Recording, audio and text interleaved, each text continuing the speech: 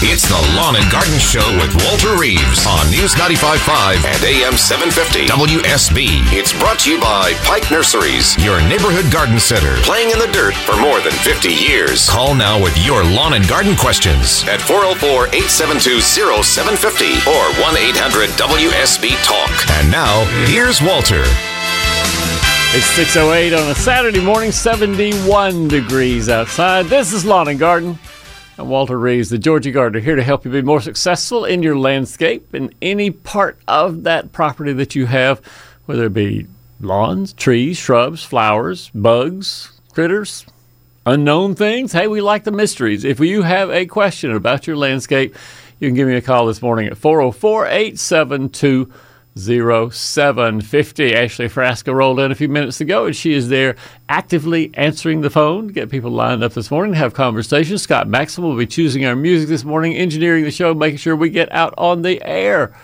And that will be from now until 9 a.m. this morning. Again, 404-872-0750. It's just like talking on the phone. You know how to talk on the phone, right? Okay, give us a call, and we'll answer your garden questions. One of the questions that I'm sure others have perhaps noticed, but maybe haven't called in this morning to ask about, is what are all those leaves coming down from the trees right now? It's like it's fall. The yellow leaves are coming down off the trees in my landscape. And the one tree that I know will be the first to show that it's unhappy when it's dry, when you've got the heat of summer overbearing upon it, and that is the tulip poplar. You know, the tulip poplar has a sort of orangey yellow flowers that fall out of the trees back during the spring, and the leaves themselves, in outline, look sort of like a tulip, so that's why it's called tulip poplar. They're big trees. You know, they can be easily 80 or 100 feet tall if they get mature in a landscape. And one of the things that's very well known about tulip poplar is the minute they are not happy, they start yellowing, aborting leaves, falling, the leaves fall off the tree, and they just litter the ground underneath. And so I was walking, I think it was Thursday now? Yeah, Thursday. And I was walking down my neighborhood, and it was just raining leaves out of the tulip poplar that's on the corner right there. So I thought, whoa, somebody's going to notice this and ask it. I'll head them off this Saturday morning. The tulip poplar is completely normal behavior. Doesn't mean the tree is sick or ill or going to die or anything else. It's just one of the earliest trees to show that it's stressed. It got dry. A couple of us had pretty good thunderstorms back during the week, but it's still a little dry this summer, and the tulip poplar is showing how unhappy it is. The other tree that I noticed as I was driving along on Wednesday after I went down to see my mom is a line of ornamental cherry trees. They're on Highway 92 just outside of Fayetteville.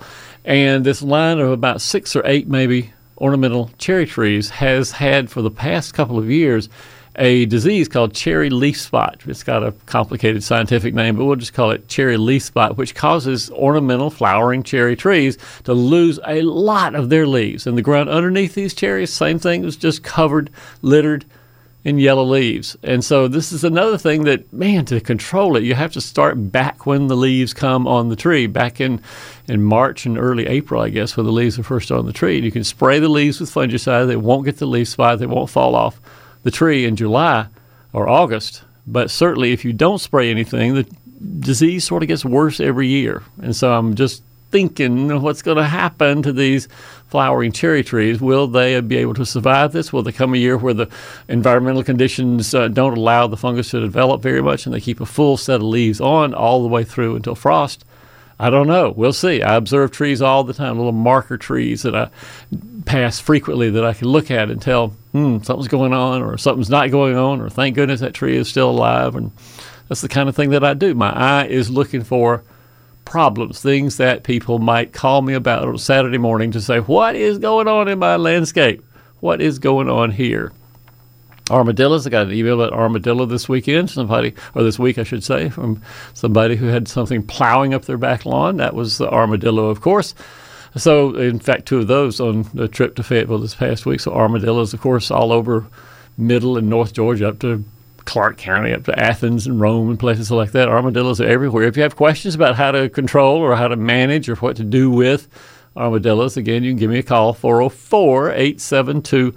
0750. If you have bugs like the carpenter ants, oh man, I've got carpenter ants. They're right next to the fireplace in my living room, and I just guarantee I know what's going on, and that is that the flashing around the chimney where it's coming through the roof there has probably failed, and so it's got a little wet spot, a little rotten spot of wood in there, which is exactly what a carpenter ant wants to make its little home.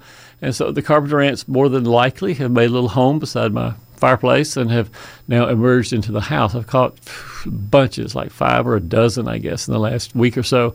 And I've got to get somebody, get a carpenter to go up there and look at the flashing around my fireplace, repair it, get it cleaned up and dried out so the carpenter ants can't live anymore. That's what I need to do in the future. It's not something that I have to worry that the house is going to fall down around me or anything, but it is worrisome that the rot is there because carpenter ants that don't eat live or don't eat solid wood, they eat wood that's been rotted. That's what the sign of carpenter ants is. Well, let's go to the phones. We got Gene. We covered up a little bit from Bremen, and our friend from Griffin, Georgia, Nicole. Hey, Nicole. Mr. Reed. Ms. Nicole, good morning. Good morning. More headache, isn't it? Every day. Every day there's a new headache, Nicole. The more you get stuff, the more headache you have. You feel like living under the bridge sometimes. Yeah. They don't have lawns underneath the bridge. They don't have bugs and things that bother them. What's going on with you, Nicole? Well, the things, this tree that don't have no water showing is the magnolia. Oh, boy. Why do you say that? I don't think of magnolia being that sensitive. Why do you say that? Well, he loses these trees if you don't have, even mine's in the shade in the back, and there's moisture around it. It's still losing a lot of leaf when it's dry. Here's my marker trees for magnolias are on Oak Grove Road near my house. The Oak Grove Methodist Church has these huge green magnolias in front of the church there, but I haven't seen any leaf drop on them. Okay, well, maybe it's only mine. Maybe yours is the one. What else? I like to talk about a gallon of paint. Why a gallon of paint? Mr. Reeve. Why? That's the. Do you remember one time you told us that you had a really good deal? The generator was free? Maybe. Go ahead. I got a really good deal on a gallon of paint. $5. And I said, good, but you had to guess because it was a lot of, but I was lucky I got good paint, and it was for the outside. So I was thinking a gallon of paint for fence wood only took half a gallon. So you should have seen me all week just going around, what else can I paint? Because I don't want to lose anything. You don't want to lose it. Yeah, sure. Because this not good for the environment. Do you know what we do in Canada one weekend? Everybody's bringing their gallon of paint, that whatever quart leftover. Yeah, sure. They put it all at one place. People gather around to see which one. It's all free. Which one you can use, the other one. I mean, it's one way to recycle, and we don't lose anything because paint, Mr. Reeve, it's out of control. $40 for a gallon of paint. So you have a paint swap, is what you're saying. Yes, people swap around the paint that they have. I wish they could do that here because... Yeah. Which way are we going to dispose of half a gallon of paint? Well, it's hard. I mean, the real technical way to do it is actually pretty simple. If you take a paint can that's got some leftover paint inside, you open it up, pour it full of kitty litter, and it solidifies really, really fast and hard in there. Once it's solidified, they say just put it in the garbage and take it to the landfill. That is as safe as we can dispose of paint like that. Yeah, because you know me, I don't want to lose anything, so I paint everything I could find because it was white and it was all paint. But the paintbrush, you know what I did? What? I cut it, all the little bristles, put it in the compost.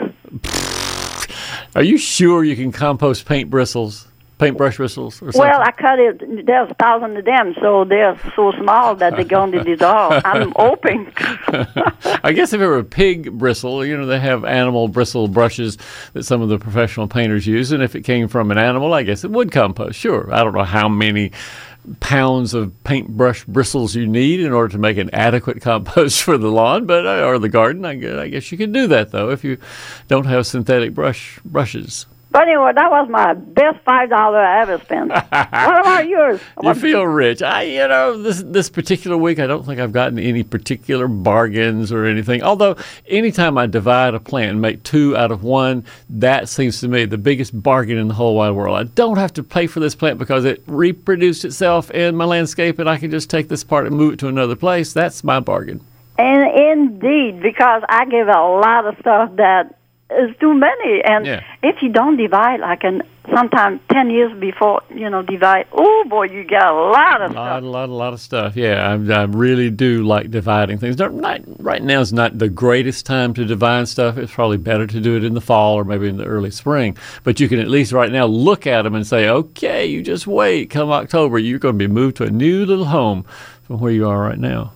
Yeah, August is the time to sit down because there's nothing to do anyway besides painting, and see what you're going to do not in January, February. You have to do it in fall because if they don't get established the next year, they're gone. Yeah, I've got on my iPhone, there's a notes application there where you can make little notes to yourself, and I have a full page of things that I need to do when it cools off. Every time I see something that needs to be transplanted or watered or pruned or whatever I need, then I have it in my note. And so I remember if I look it up in October sometime, and I'll have a job list that I'll have to do. Nicole, I'm looking at the clock. You know what? We got to get out of here. But it's great talking to you. Enjoy your day. We'll see you soon, Nicole. 404-872-0750. We'll be back after this. This is Scott Slade, host of Atlanta's Morning News on News 95.5 at AM 750 WSB. We'll be covering breaking news, Kirk Mellish weather, and traffic red alerts through the weekend. And the Southeast's largest news team is here for you first thing Monday morning when you head back to work. News 95.5 at AM 750 WSB. Now back to Walter Reeves, the lawn and garden advice you need. In the middle of a little old country road that I am traveling on. And a quick weather update brought to you by Ackerman Security. Pretty typical August weather today. Expect a combination of clouds, sun all day long, afternoon highs in the low 90s, and no rain. Sad to say. Overnight lows dropping in the upper 60s with light winds, clear skies. Stay tuned. Atlanta's most accurate and dependable forecast comes up in 10 minutes on News 95.5 and AM 750 WSB. Our friend Gene out in Bremen, Georgia, joins us on Lawn and Garden. Hey, Gene, good morning. Good morning. How can I help? I think it's a Japanese maple, one of these that's sort of low, but they spread way out. Mm-hmm. When can you trim the bottom limbs, and how much, or how do you do it? My rule of thumb is that during the time when the tree is growing, and it applies to Japanese maples as well as it does to any other landscape tree, I guess. But the rule of thumb is while it's growing, during the growing season, you can take off 25% of the total leaf surface, foliage surface on the plant without any problem. The tree doesn't notice it all that much, and so just taking 25% or less of the leaves off a tree is not going to hurt it to do it right now if you need to. Well, should we trim the bottom limbs that's growing way out in the yard next to the stem, the trunk, or just the end? My honest opinion is most times it's better to do it back where it comes out of the trunk, because if you shorten it back to a spot where it gets shade from the upper limbs, upper leaves on the tree, then it's going to die anyway. It'll just die a slow, miserable death over the next couple of years because it doesn't get quite enough sunshine to make any sprouts itself. It'll hang on for several months, but then eventually will die. And so because it'll eventually die anyway, I think it's better to go all the way back to the trunk, cut it off there, and that be your pruning for it. Okay. Thank you so much. You got it, Gene. Thanks so much for calling this morning. Thank you. 404-872-0750. A little comment about pruning is I say 25% is about right for the growing season. But when you're pruning a tree that you really needs to take off some big limbs here and there and other places, the best time for doing more than 25% pruning is during the cold season, during the time when there are no leaves on the tree. So if Gene wants to wait until the wintertime, until sometime in December, January, February, and take off more than 25% because it's just way over on one side, or it's one of the tall Japanese maples that flaps her in the face when she's mowing the lawn, or various things like that, you could take off more than 25%, but just do it during a time when the tree is dormant, because it will wake up in the spring when things warm up in March and April and look around and sort of assess what it has and won't really remember. There's not a whole lot of delayed damage, I guess you'd say, or delayed effect for the pruning when it wakes up in the spring. Whereas right now, it has still lots and lots of hormones that are going round and round and round in the tree. And so for that reason, you don't want to disrupt them very much. And for that reason, 25% or less is how much you prune most any landscape tree that you have. Coming up in the next half hour, David from Tucker is going to talk about peony trees. Did you know there are tree peonies? David has a question about that. Dennis is in Athens, wants to know more about fall vegetable garden. Luann has chipmunks climbing her tomatoes. And William in Tucker says he needs to move some azaleas and dig out a holly. Do I have some better ways to do that? All that coming up in the next half hour. We'll be right back after news. I'm gonna meet ya. I'm gonna meet ya. I'll meet ya. I will drive past your house.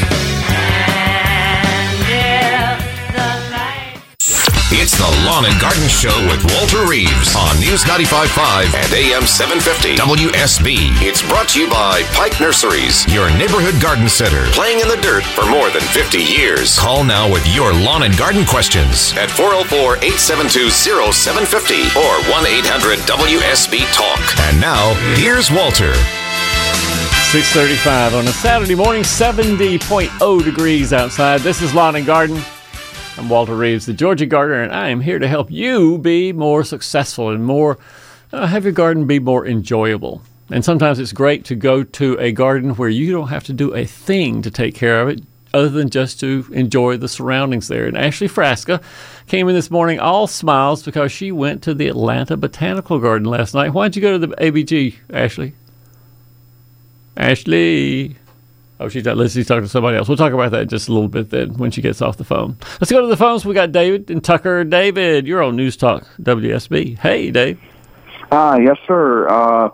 First, are there armadillos in Tucker? Yes, sir, there are armadillos in Tucker. I bet you haven't seen any, but I would be willing to bet any amount of money that the armadillos did not go straight to Athens, but they took a little detour, and there are a few of them anyway around Tucker. Sure, I think so. I am not happy about that. If you have not seen their damage, it is one of the most destructive is not quite the right word. Let's just say that where they go, flowers don't grow because they tear up the ground, they dig things, they make holes in the ground, they really make a mess out of a landscape bed. Recreational digging. Yeah. They recreate and you see the remainders. Okay. They seem to enjoy most of the evening digging in soft dirt. And the real thing, David, that I see about armadillo management and control, I can tell you how to trap an armadillo and what to do and how to make the little drift fence and all that. But for a lot of people, the question then becomes, what do I do with it then? After I put it in the trap, what do I do? And legally, you're not supposed to take it off your property. You're not supposed to introduce the armadillo to some other population somewhere 5, 10, 15 miles away because they can carry diseases. And I'm not talking about leprosy, which some few armadillos might be able to carry, but I'm talking about just regular, normal animal diseases, flus, and various germs that one population might have and another population might not. But if you move it from the first to the second, then everybody there gets sick, and you don't want to do that. So the discussion this past week on Facebook, I posted something about armadillos, and I said, what do you do once you trap them? And there was a heated discussion about whether the best way was to kill them by a bullet or to drown them or to gas them with the exhaust from a car. And others saying, why do you want to kill the armadillo anyway? They're part of nature, leave them alone. And others say, well, they're not native animals. They came up here from other places. They're not wanted. They do damage to our gardens. So there's a big, you got to figure things out before you really go to the effort to trap one. I think the secret is to not have them ever show up in your yard. If you can make a little fence no more than a couple of feet high, they can't. They're not the smartest animal in the world, David. They won't climb anything. They'll just go to somebody else's house and say, that guy over there's got a fence. I can't go in his yard. I'll go over the fellow down the street. You know why signs don't work? Why? Illiteracy is widespread among armadillos. Illiteracy is very widespread. Armadillos just don't read this no wanted, no armadillos wanted signs. That's exactly right. But David, if you see one by the side of the road, turned over, possum on the half-shell armadillo, call me up and let me know where it was in Tucker. Will do. Thanks for calling. Thanks for calling, David. All righty. We'll see you, man. 6:39 on a Saturday morning. Luann in Roswell, Georgia joins us. Hey, Luann. Good morning. Good morning. How are you? You know, Luann, I'm great. And because I get to talk to you, I'm even better. So, what's going on? I'm so excited. Well, my husband and I planted tomatoes for the first time ever. I'm so excited. I've never grown anything. Oh, man, great. That's terrific. It's so exciting. But we started getting all the red ones on the vine, and then noticed something was eating them, so we started picking them as soon as we saw the first hint of red. Good. And now these little varmints, we caught a chipmunk climbing them, using the vines like a canopy. Yes. And they've just about cleared us out. Yeah. They're nibbling on the little green ones now, and we've tried Critter Ritter, we've tried the granules, the spray, we even netted over some of them just to do a test to see. They somehow managed to get under the net and just knocked the tomatoes on the ground, just to like they're mocking us. I feel like Donald Duck with Chip and Dale now. Or the Wile E. Coyote and the Roadrunner. Yes, like we're being filmed somehow. So is there anything that we can do? Because we've gotten no tomatoes in about the past 3 weeks. They've eaten at least 4 or 5 dozen. Back earlier during the summer, I have had the same problem as you in other years, and certainly predicted it would be the same this year. And so I started trapping the chipmunks, and I thought, frankly, that it was squirrels at first, until I got the first 14 chipmunks in my traps around my tomato plants. And then I also had 4 squirrels and 2 rats that I captured as well. And for them, the question of what to do with them, I don't think is quite as unbalanced as it is for armadillos. But I did take mine to a couple of miles away. I let them go in a school playground, and hopefully they'll find enough crackers and things like that to eat in the playground.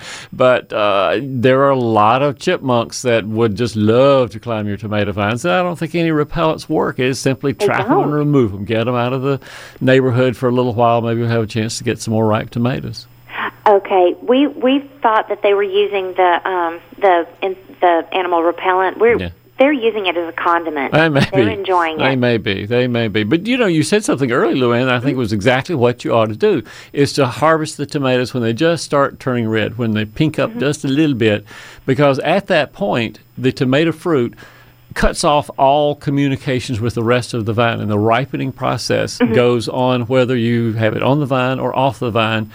It's going to taste about the same. And so taking those pink tomatoes off, putting them in a warm place in the kitchen window or something like that, they'll taste just the same as if they were vine ripened. And my daughter disagreed with me, and I said, "Oh no, I think they're just as lovely." All right, so all we can do is trap them and move them. That's what I do. I'm not saying everybody has to do it that way. Some people, frankly, get rat traps, and there's not much removal there. Their rat trap takes care of the problem. So you could do that too, but and others may argue, well, again, they're part of the natural environment. You shouldn't be killing or harming or causing them to have low self-esteem or anything like that to make the chipmunks mad. But all of us, all gardeners, have to think about, what do you do with the pest? Do you kill it? Do you remove it? Do you try to repel it? Do you do this, that, and the other? And it's an individual decision. I'm going to say what's the right thing to do when it's bothering you. Sometimes the right thing to do is different in different situations. I was thinking a pellet trap. A pellet trap. Would that involve a pellet gun? I think it might, Possibly. I did hit it with one of the little green ones that it knocked off. I saw it out there, and I just hummed it across the yard and just knocked him right out of the plant. So that made me feel a little bit vindicated. Seems like Ashley had something like that. A squirrel? Did you have a squirrel on your deck, Ashley? You saw it one time, right? But that involved a BB gun. It didn't end well. I can go BB. I don't have a problem. So what did you do, Ash, when you saw the squirrel on your deck and the BB gun? What happened? Oh, it just didn't end well for the squirrel. I was trying to scare him away for the bird feeder and was traumatized and had to call my husband home from work. We're not going to go any further with that conversation because Ashley says she doesn't want to say what happened to that squirrel when John came home from work, but it was... Let's say it was final. It was a final chapter in that squirrel's life. Exactly. R.I.P. Luann, it's great talking to you. Thanks for calling. Thank you so much. Have a good day. 404-872-0750. Ashley, you want to talk about what you did last night? What'd you do? We attended a concert, Colby Calais, at the Atlanta Botanical Gardens, and it was great. What a great night for it, too. Yeah. And so how do they line things up? How does it work when you go there? to the ABG? We came in the entrance off of the park, off of Piedmont Park, and the line was very quick. They kept it moving. You bring your lawn chairs, your low resting lawn chairs. Short one, yeah. Get right in, and at least you get to see a little bit of the garden on your trek in, where it's right where the conservatory building is. That's where they hold the concerts, and you just find a spot on the grass and set up your chair, and it was just a awesome experience. I really enjoyed that. That's only my second time going to Atlanta Botanical Gardens, but for a concert, and families were there. I mean, it's just a really good time for everybody. Is it like Chastain where people bring food in, can eat there? You can't bring food or outside drink, but they've got the beverage cart set up. You can even order a meal ahead of time online, and then when you go up and it's ready for you to pick up. And there are more concerts coming at the Atlanta Botanical Garden too, right? Yeah, the SunTrust concert series has been going on all summer long, and I think you and I were looking up, there may be 3 concerts left for the summer. Melissa Etheridge was one of the performers, so they get some big names. Yeah, John Hyatt, I think, is coming in there too, so that'll be more for old folks like me who like John Hyatt, and Melissa Etheridge, of course, very, very talented woman performer too. And the stage was just very simple, nothing big and grand. Colby Calais was just dressed real casual. I think even the performers kind of feel this sense of, wow, I don't have to just blow it all out like I would have to in an arena. It was just a much more intimate setting. Yeah. Well, great. Well, again, details, if you want to find details, go online to atlantabotanicalgarden.com or .org, which is it? I think .com. .com, and you can get details about the tickets and come see it. I agree with Ashley. The Atlanta Botanical Garden is a beautiful place, and at night you get a totally different environment there. The lights are there, the big light show, Bruce Monroe. You can see a little bit of that during the music concert, but if you come on another night when they don't have music, you see all these amazing light presentations all over the garden. I stand corrected. It is .org. It is .org. AtlantaBotanicalGarden.org for details about the concerts in the garden. The Atlanta Botanical Garden, our friend Danny Flanders over there is doing a great job doing the PR for them. William and Tucker, if we can do this real quick, we can get you off and about your business today. Hey, William, good morning. Good morning, Walter. What can I do for you? I have a row of overgrown Buford holly. Yeah. And I want to replace it with a row of Arbor Okay. Emerald. Yeah. And I've taken the chainsaw to cut off the holly. Okay. And I'd like to eliminate the stumps. I will move the Arbor Vitae over about 2 feet. Yeah. So, can you help me make sense of making this transition? Well, I can tell you there are a lot of gardeners listening right now who say, you cut that Burford holly down, you're going to have sprouts for 10 years coming around it. And that is true. If you have a reasonably sized Burford holly, the root sprouts, of course you can't cut them out because they're buried in the ground 5, 10, 15 feet away.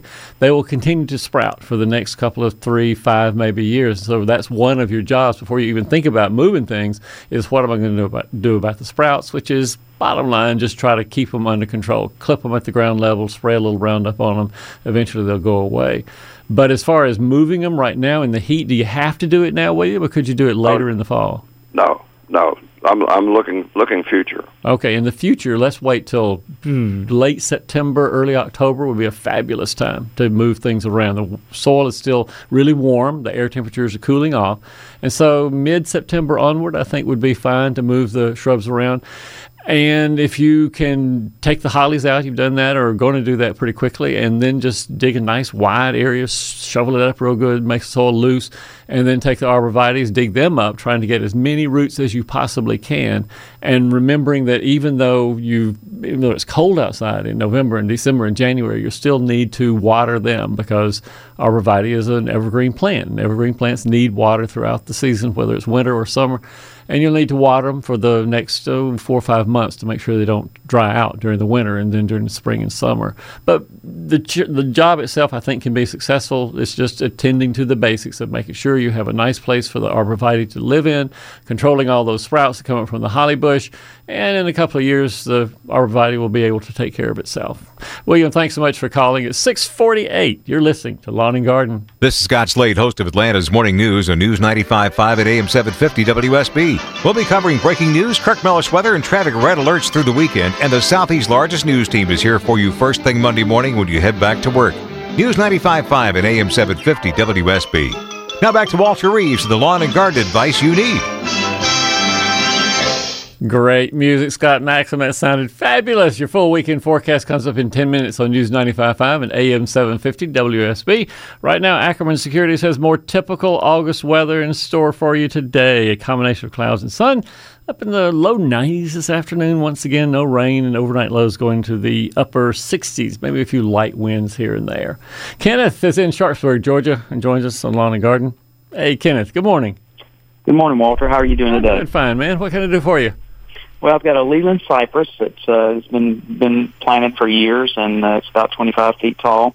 It probably last year, or maybe even longer ago than that, I noticed a lower branch started turning brown on it. I didn't do anything about it, but now I noticed it's starting to spread, and I've noticed other trees in the neighborhood are starting to, or have been doing the same thing. And wasn't sure if this is an insect or some kind of a blight or something that the tree has. More than likely, it's a disease, a canker, probably specifically a canker disease. And the reason I say that is because dry weather is the bane of a Leland cypress's existence because it has real thin bark. And when dry weather comes along and stays above 90 degrees for ever how many days it has, the bark tends to split apart, and when it splits open, it allows any fungi just floating around somewhere to come in and infect it. And canker fungi just love the places to grow on the limbs of Leland cypresses. So there are at least there are three different kinds of canker diseases: Ceridium canker and Cercospora canker, and then there's Botrosphaeria canker. Those big words that I had to practice before I talked to you, Kenneth. But the treatment for all three of them is nothing to do with spraying, nothing to do with putting a fungicide on the trees, but honestly, it's simply to cut them out, water the tree so that the bark doesn't split anymore, and generally speaking, the Leland will come back and will be fine. But pruning it is really all I recommend to do. Prune out the bad part, try to find where the canker is on the limb and get a little bit beyond that, and cut them out, and that's all you have to do. Okay. So will it spread from tree to tree, or I guess? Yeah, it can. It can. Yeah. If you don't do any control for it, then the little canker thing, they make little nodules around the limb of the tree, and when those nodules split, when it's real dry and the canker fungi goes around, then it can affect other trees nearby. Other Lelands anyway, not other pines or anything like that, but just Leland cypress get these three fungal diseases that cause individual sporadic dieback. There's one of them, I think it's Ceridium canker, that starts at the bottom and seems to move up on the tree, and Botrosphaeria canker seems to be the tips of the limbs and move from tip inside. So you see a pattern like that. Pathologists think about that kind of stuff all the time. But again, since the answer is pretty bottom line, prune it out. That's all I say to do. Okay. All right. Well, I appreciate that. Keep them watered. And you heard me say that too. Got to keep them watered as well. All right. All right. Great. All right. Appreciate it. Kenneth, great day. Great talking to you, my friend. Coming up for the next half hour, Janet in Toco Hills wants to know about her neighbor's brush. I assume that means weeds are coming into her yard. She wants to know what to do about that. Michael wants to know if it's too late to plant squash. Charles has hummingbird feeder that's getting yellow jackets all over it. What can he do to keep the bugs away from the hummingbird feeder? And Bob in Powder Springs says Bermuda sod is browning under a large tree. What causes that, and how can he fix that? Well, we'll have all that coming up in the next half hour. This is Lawn and Garden. Our phone number is 404-872-0750. We'll be back right after news.